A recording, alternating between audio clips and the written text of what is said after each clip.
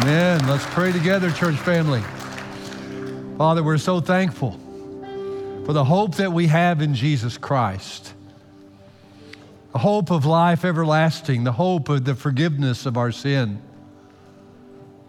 the hope that death cannot hold us. We're grateful, Lord, for the grace that you give and the hope that you give through Jesus Christ our Lord. And today, as we celebrate him, as we rejoice together as the people of God, as we remember the resurrection of our Lord Jesus Christ, not just on Easter, but every Sunday, I pray today, Father, that you will just bring this into our hearts deeper than it's ever been before. And today, Lord, may you be honored and glorified in all that we continue to do, continue to sing and say, because it is in the name of Jesus, our living hope, that we now pray. And all of God's people said, Amen. Take your seats. We are very, very glad you're here today. We are going to look in just a moment at Proverbs chapter 3. Proverbs chapter 3, verses 5 through 10. Proverbs chapter 3, verses 5 through 10. In just a moment.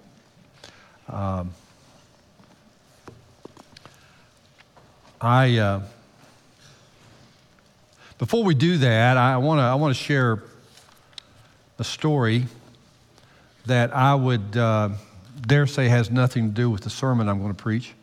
But if you can make it work and figure a way to weave it in, that's fine.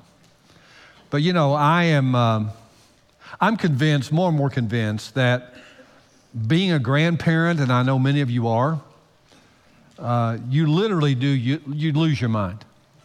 I mean, you literally become insane and you lose your common sense and you just can't make good decisions.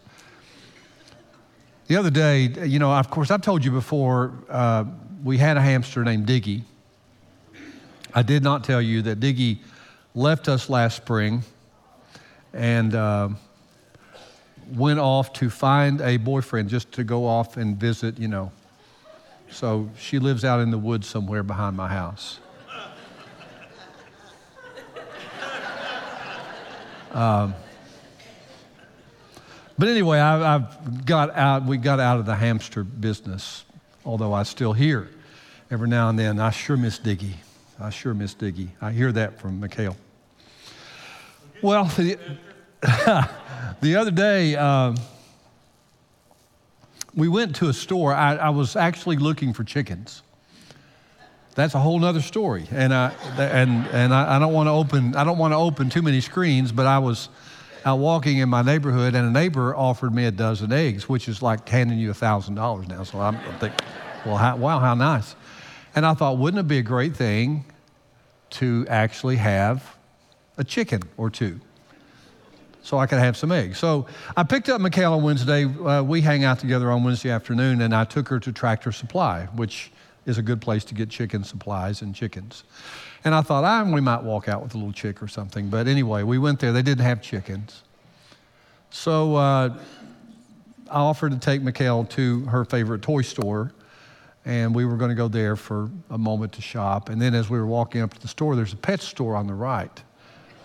And she said, Poppy, can we go in there and look for chickens? And I said, sure, we can go look for chickens. So we went in the pet store. Don't ever take your granddaughter into a pet store unless you want a pet. So anyway, I got in the pet store. And I went in looking for a chicken. I came out with a hamster. So we got inside.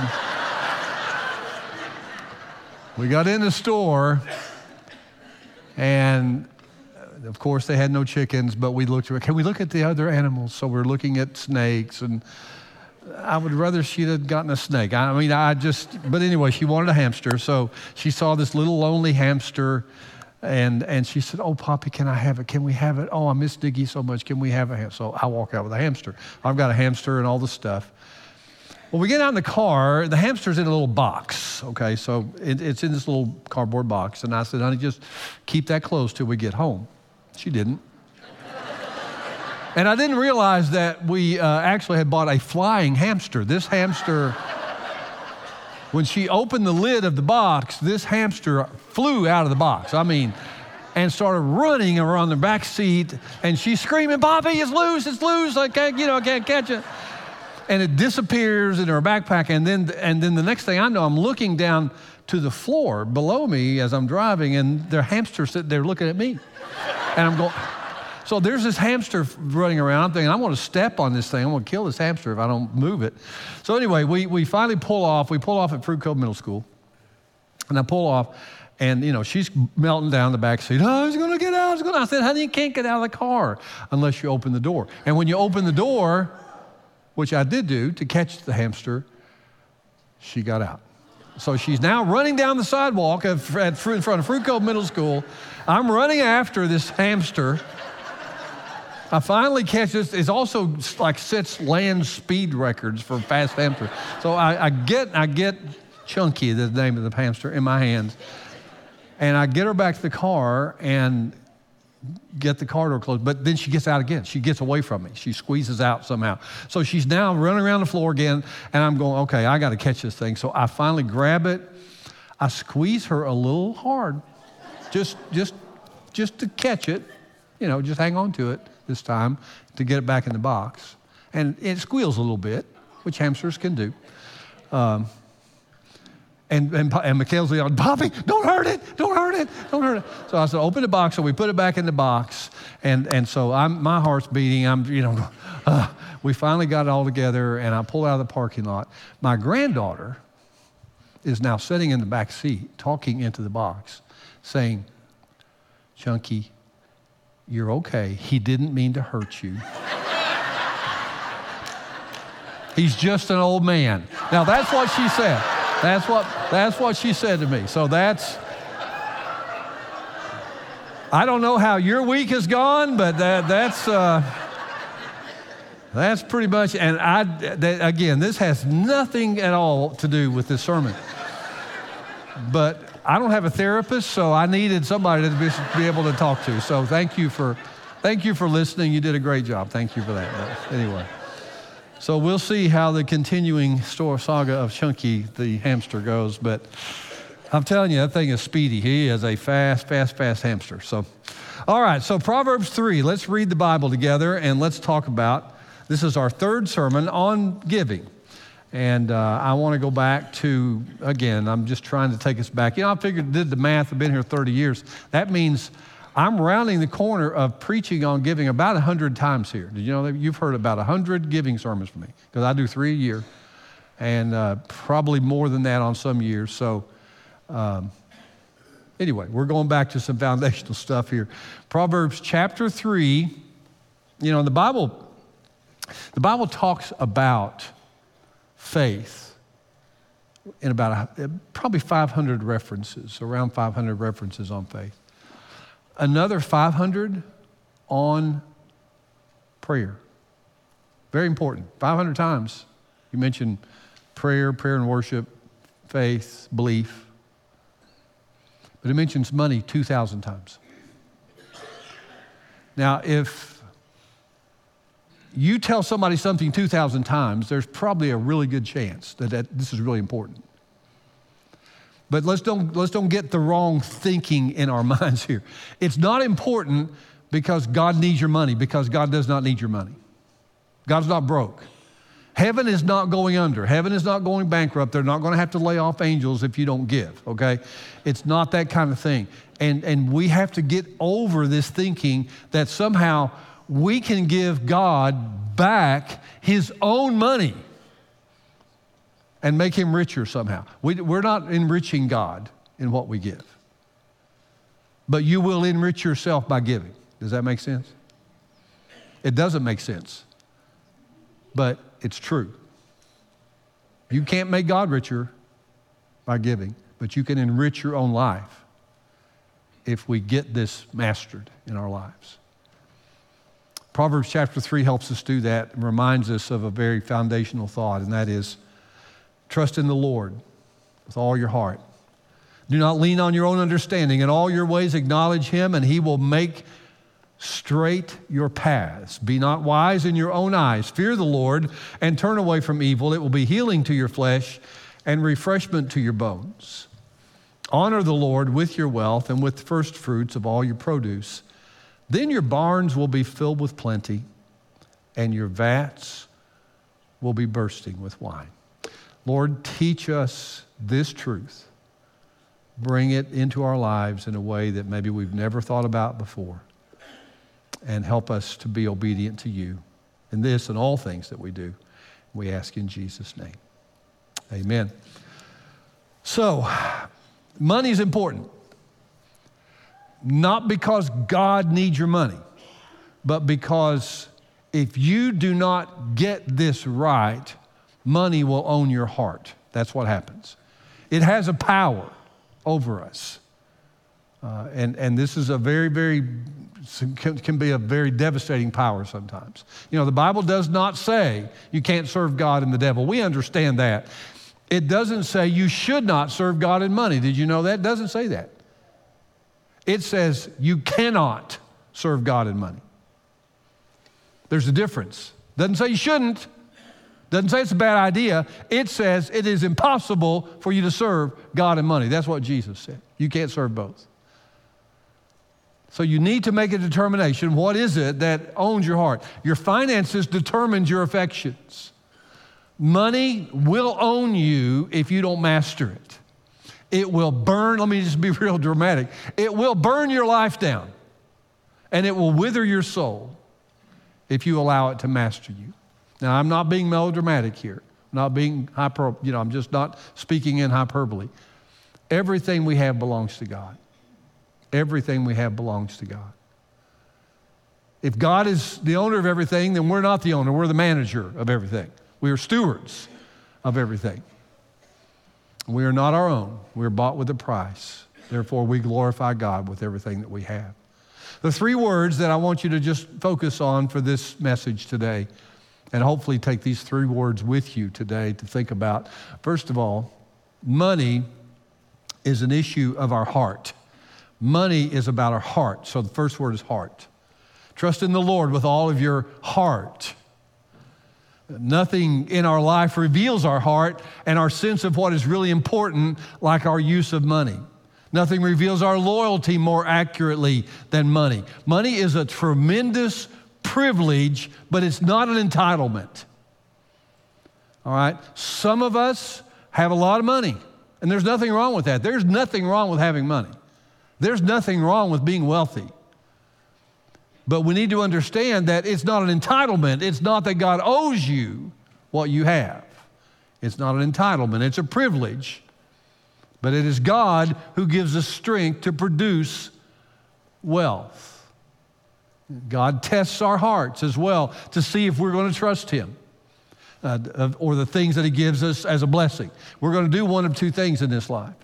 We're either going to trust in the things that we can hold in our hand and count in our bank account, or somehow pile up in our resource bin, or we're going to trust the God that we can't see but who owns everything and who made everything.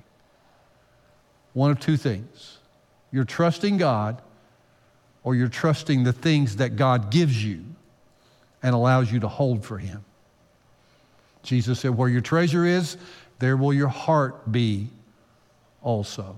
And we can say what we want about what our heart loves, but how we relate to money reveals our true commitment. And there are two test questions that we need to answer in this matter of stewardship. God gives you a test. And the test is this. Number one, can I trust God? Can I trust God? God gives you resources. He allows you to manage and steward resources. And then He says, I want you to give me this portion back. Can I trust God? Is the first question that we're answering with how we do with this question, with this issue of money. Secondly, and maybe this is even more important, God gives you resources so you can answer this question. God wants to know, can I trust you? Can you trust God? But God also wants to know, can he trust you? So if I give you resources, are you going to hoard them and keep them to yourself? Now let me tell you something. There's a lot more senior adults in here in this service than in the last. Let me talk to you. Senior adults are scared right now. Everybody's scared. If you're in retirement or you're in retirement age, everybody's scared. Am I going to have enough? Are we going to have some major upheaval financially and economically in our country or our world? Or, am I going to make it to the end of retirement with money? And you know what? You know how I know you're scared? Because the giving in this church and across the board in churches is showing that people in that age group are giving less and less and less and less. Why are they doing that? Because they're scared. Test is still very real. Can you trust God to do what he says? Do you really believe God is in charge of everything that you have? And can he trust you, even now? Can he trust you? Now, I hear people say all the time, well, if the young people give more. Listen, young people are doing okay. They're giving. But when we get up into some of the older demographic, that's not happening. So there's a question there that's being wrestled with.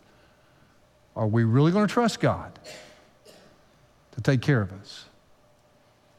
Or are we going to trust ourselves? The Bible says it's required of stewards that they be found faithful. One of the primary tests to prove that faithfulness is in our stewardship, giving the resources he's given us. Now, if you're trusting the Lord with all your heart, everything else will follow. Your decisions, your use of resources, everything will follow your heart. What you treasure and value the most owns your heart. So the question for you today is this. Does the way that you're using money right now, whether using it meaning spending it, earning it, hoarding it or giving it, or, is the way you're dealing with money right now, does it show you need some work on your heart? Do you need a change of heart? Does it show that you really trust God? And folks, I'm going to tell you something. I will tell you this. I'm not trying to be negative here, and I'm not a financial prognosticator, but I will tell you this much. We're hitting some tough times. We're going to hit some tough times. Price of eggs isn't the only thing going up. We're hitting some really rough times. And we're going to have to really lean into the answer to this question. Can I trust God in spite of this? Or am I going to get scared and say, well, God can't handle this, so I need to do this my way? I need to stockpile more. I need to store more back. I need to hold on to more. 2,000 times. What is your relationship to money? Are you mastering it by doing what God says, or does it own you? Two answers. Secondly, it's not only a matter of our heart, but it's a matter of humility. Lean not on your own understanding. Humanity is in the mess that it's in today because a husband and wife, I hate to call people out, but their names were Adam and Eve. A husband and wife decided that they were smarter than God, that they knew more than God knows, that they were wiser than God. They decided to lean on their own understanding about how life should be lived. They unwisely took their own path and they lost everything because they leaned on their own understanding. Now, can that happen? Yeah, it happens to people all the time. Paul Tripp pointed out an interesting thought about the temptation account of Eve in the Garden of Eden. He said this, and it's such an obvious question, I've never even asked it before, and I thought that is just really important. Here was the question he asked. Why was Eve willing to entertain a conversation with the serpent? Now get past the question of what's a talking snake? What's that? No, don't worry about that. We know that represents evil. What was Eve doing talking to the serpent? Unless she already had in her mind what she wanted to do. And all he did was just kind of engage her in that conversation. But here's the thing. Eve knew the voice of God in her head. She knew what God sounded like. She talked with him every day. She walked with him every day. But now she had an alternative voice in her head saying, did God really say that? Can you really trust God with that? You know God just doesn't want you to be smarter than him, right? She already wanted to eat the fruit. She already wanted to do what God said don't do. But she leaned on her own understanding instead of believing what God said. Now, the only reason I'm telling you this today is because there's a much more personal question, and that is, why do we do that? Why do we listen to the alternative voice in our head? There's a lot of voices going on. There's a conversation going on in your head right now. Part of the conversation may be, I wish this guy would get done. But there's a conversation happening in your head right now. The person that speaks most to you is you. You got a conversation going on in your mind right now. If you're conscious, if you're sane, you have this conversation that goes on all the time. And you're listening to a voice. You're listening to a voice that is either the voice of God or you're listening to a voice that is motivated by the enemy and determined to destroy you. His voice will always fan the flame of moving you toward doing things your own way, understanding your own path, figuring things out on your own. He is always stoking the fire of the flesh. And God says, this is what you're supposed to do. And what do? Just what Eve did. I know better. I know better. I know what I'm supposed to do. I'm going to do what I want to do. Let's be honest. We do that. We lean on our own understanding. We listen to the wrong voice. There's a voice in our head that says, the church's just trying to get your money. They just want your money. They're just a bunch of greedy people, and they just want your money. That's all this is about, right? This preacher's just trying to talk you out of the money in your pocket. Or there's another voice that says, I have a right to have the things that other people have. I work just as hard as anybody else. I'm honest. I'm a good neighbor. I'm a good person. I put in my 8-10 hours a day. I have a right to have as nice a car as they have. So what do? You go to the finance company and you get in debt further, right? Why? Because I'm entitled to have it. I want that house. I need that bigger house because I'm entitled to have that. God's given you clear guidelines on how to manage money. And yet we trust our own resources or our own research, or we just follow our own inner desires, and we wind up in massive problems. A micro decision, a small decision in the moment, leads to massive problems. The reports have come out this year that more than 75% of American households today, more than 75%, are living paycheck to paycheck. If they missed a paycheck, they would not be able to survive without borrowing money to do it. The average American household saves less than $100 a month. And if they lost their income, they couldn't survive 6 months. Due to inflation, credit card debt has increased dramatically. And many people are struggling just to make the minimum payments.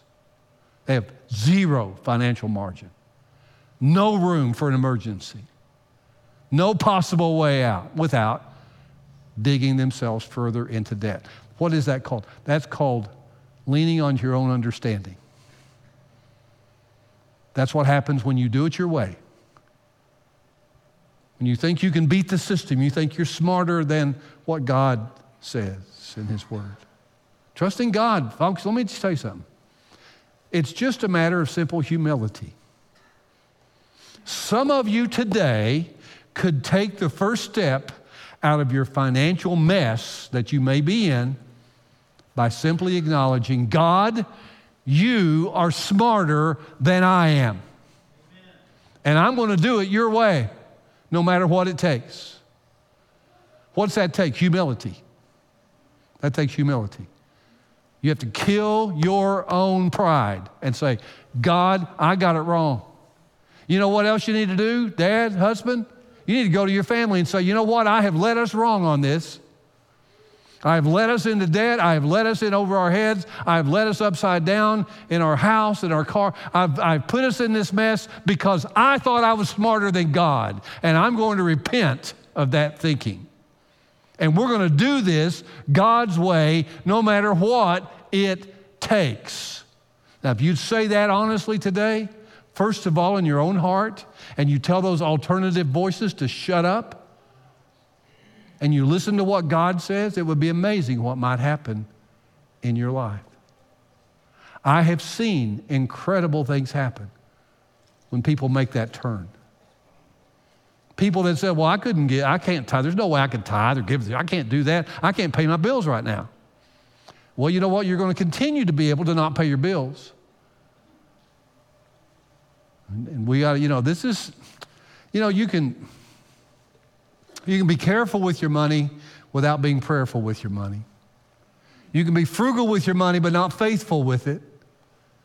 We think, well, maybe I just need to hold. So what you're saying is hold on to your money? No, I'm saying be obedient to God, whatever he tells you to do. If he tells you to stock it in a savings account, then fine, do that. If he wants you to invest it in something, do it. And there's nothing wrong with buying a house, nothing wrong with owning a nice car, although you got to understand, you don't own anything. Let's get there first.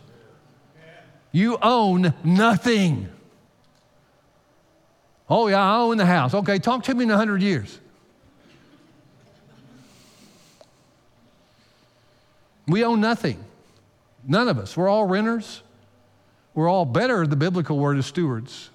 We're managers of somebody else's property, God's. I told you a few weeks ago, it's a good thing to have when something breaks down in your house. That's a good thing to say, God, hey, your dishwasher's broken.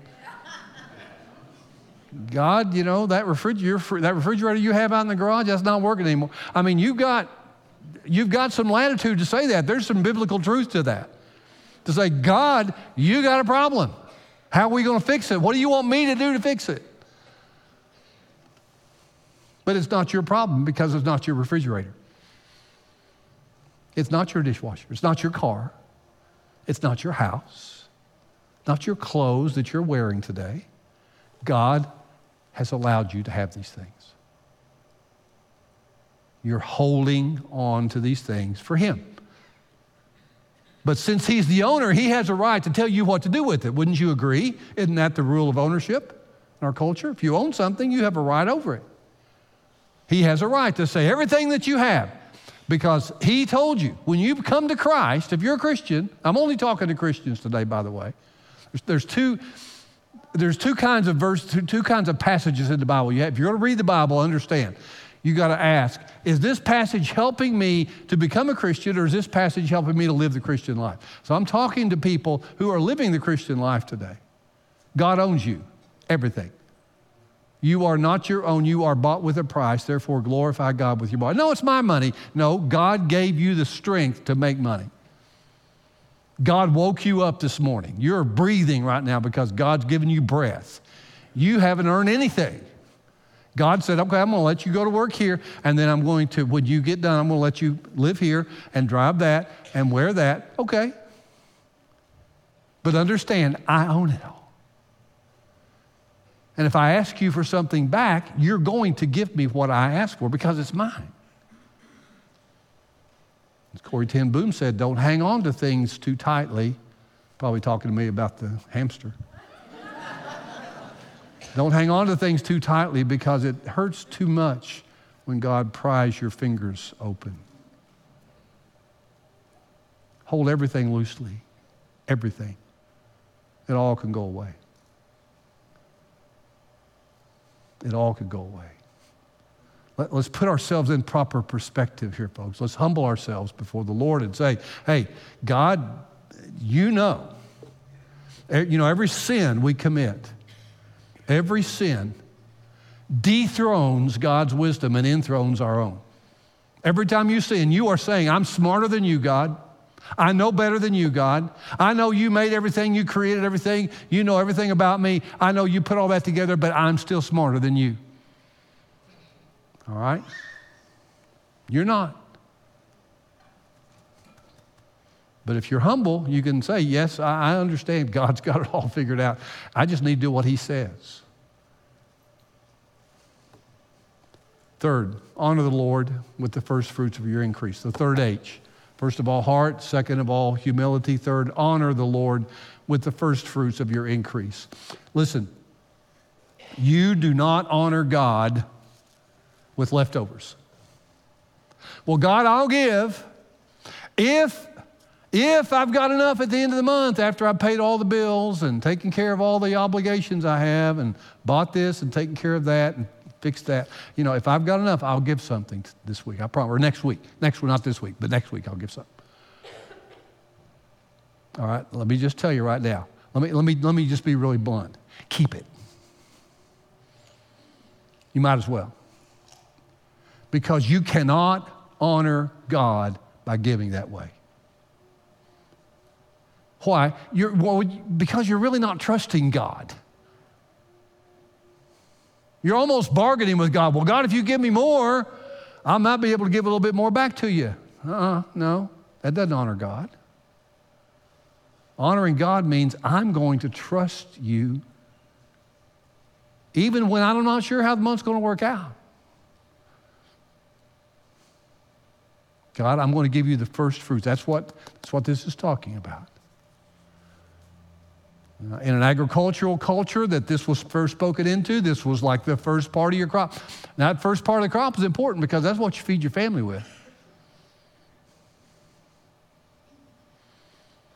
You know, if you've done, I haven't, but if you've done agriculture, you understand that first fruit. Oh, that's important. That first harvest, that's really important. God says, okay, I want you to honor the Lord by bringing that first. You give to me first to show me that you trust me and that I can trust you. And then I'll bless the rest of what you have. We want it the other way around. No, God, I'm going to do everything I can do to take care of myself. And then if there's something left, I'll bless you with that. No, God says, don't do that. That's not honoring. That's honoring God is putting his word before your opinion, putting his honor before your ego, putting his kingdom before your own agenda.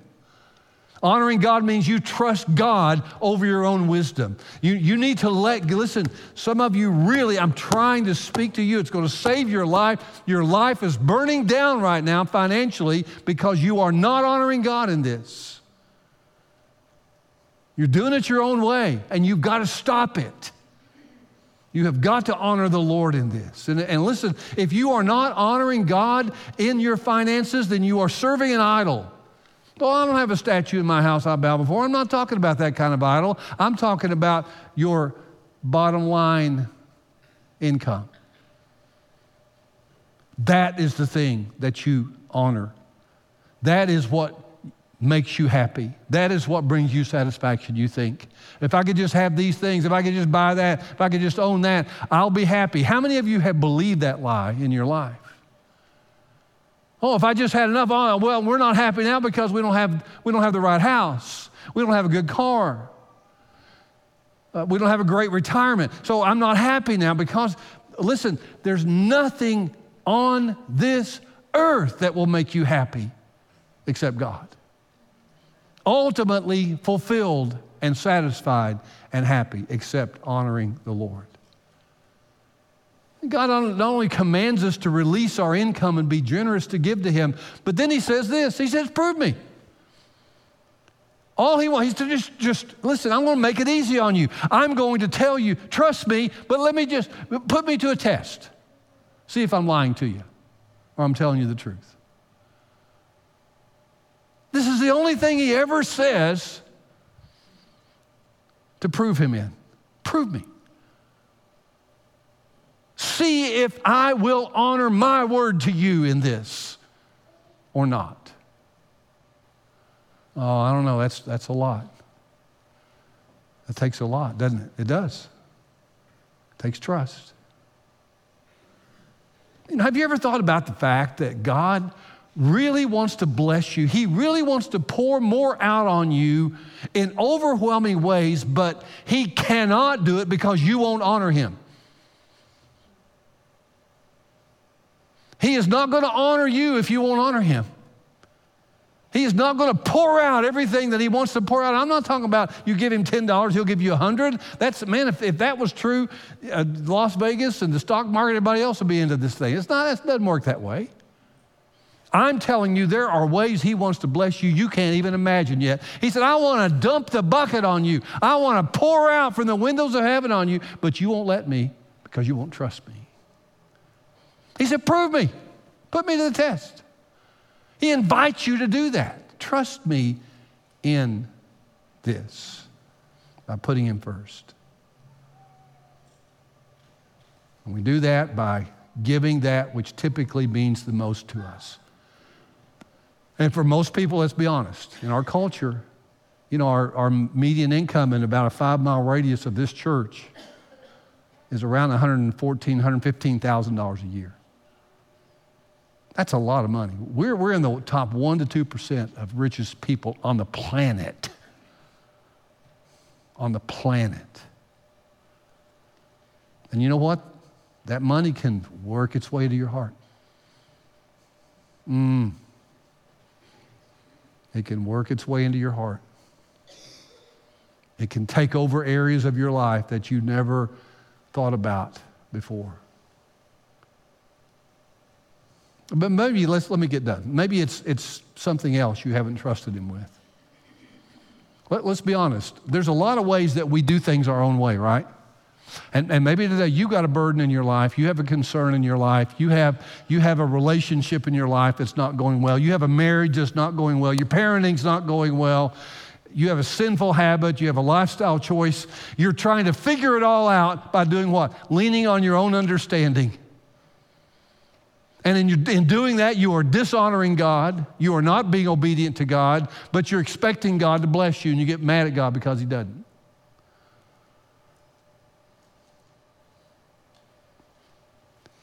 Does he have your heart, first of all? Have you humbled yourself before the Lord?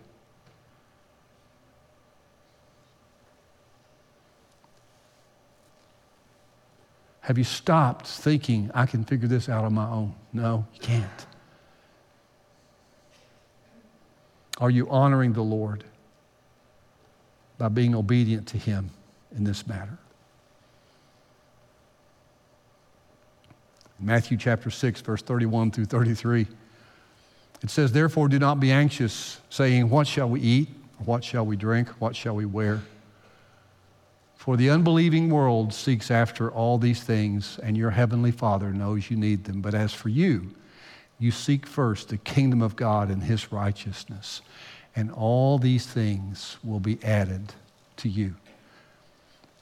That comes from Matthew chapter 6, verse 31 through 33. Let me tell you why I'm putting that in here. The other day, a little voice in my back seat, not the hamster, my granddaughter, said, Poppy, what's the verse of the day? I looked back and she had my Bible. She wanted to look it up and see it for herself. I said, Matthew chapter 6. Verse 33, she looked it up, read it. Seek first the kingdom of God and his righteousness. And all these things, contentment, a good marriage, financial freedom from debt, all these things will be added to you if you will honor the Lord. Seek God first. Begin by giving him your heart. C.S. Lewis said, if you seek earth, or if you seek heaven, you get earth thrown in. If you seek eternal things, if you seek that which is eternal and invisible, if you seek heaven, you get earth thrown in. But if you seek earth, you get neither. Some of us today are working hard to get to the wrong goal. We're giving everything we've got, our time, energy, resources, talents, and our families, our home, running toward the wrong goal. That's going to leave you with nothing. Seek first the kingdom. Seek heaven. You get earth thrown in. Let's pray right there. Father, thank you. Thank you that you do give us wisdom if we ask it. It is available. It is given without reproof. And we are grateful for the wisdom that you give, especially in an area as important as finances and how we make our income, how we use that which you have entrusted to us. Father, I know that it's certainly not true of everyone in here. We have a great record of stewardship in this church, but I also know there's some families in a lot of trouble financially. And they're not sure which way to turn. They're listening to a lot of different voices that are coming at them. But Father, may they clear the fog and may they hear your voice speaking to them right now that this is the way that they need to walk, that this is the way that they need to turn, that this is the way they need to follow you. And I pray you'll speak deeply to their hearts about that. And Father, for any who would come today, as the young lady, as we saw at the beginning in her baptism, who came literally out of the kingdom of darkness and into the kingdom of light of Jesus Christ. Maybe that transition needs to happen in your heart today, friend. And I pray that if you don't know Jesus, that today you will come to say, first of all, Lord, I give you my heart, and then all these other things will follow. Give him your heart first. And Lord, may that be done. In Jesus' name, amen. Why don't you stand together?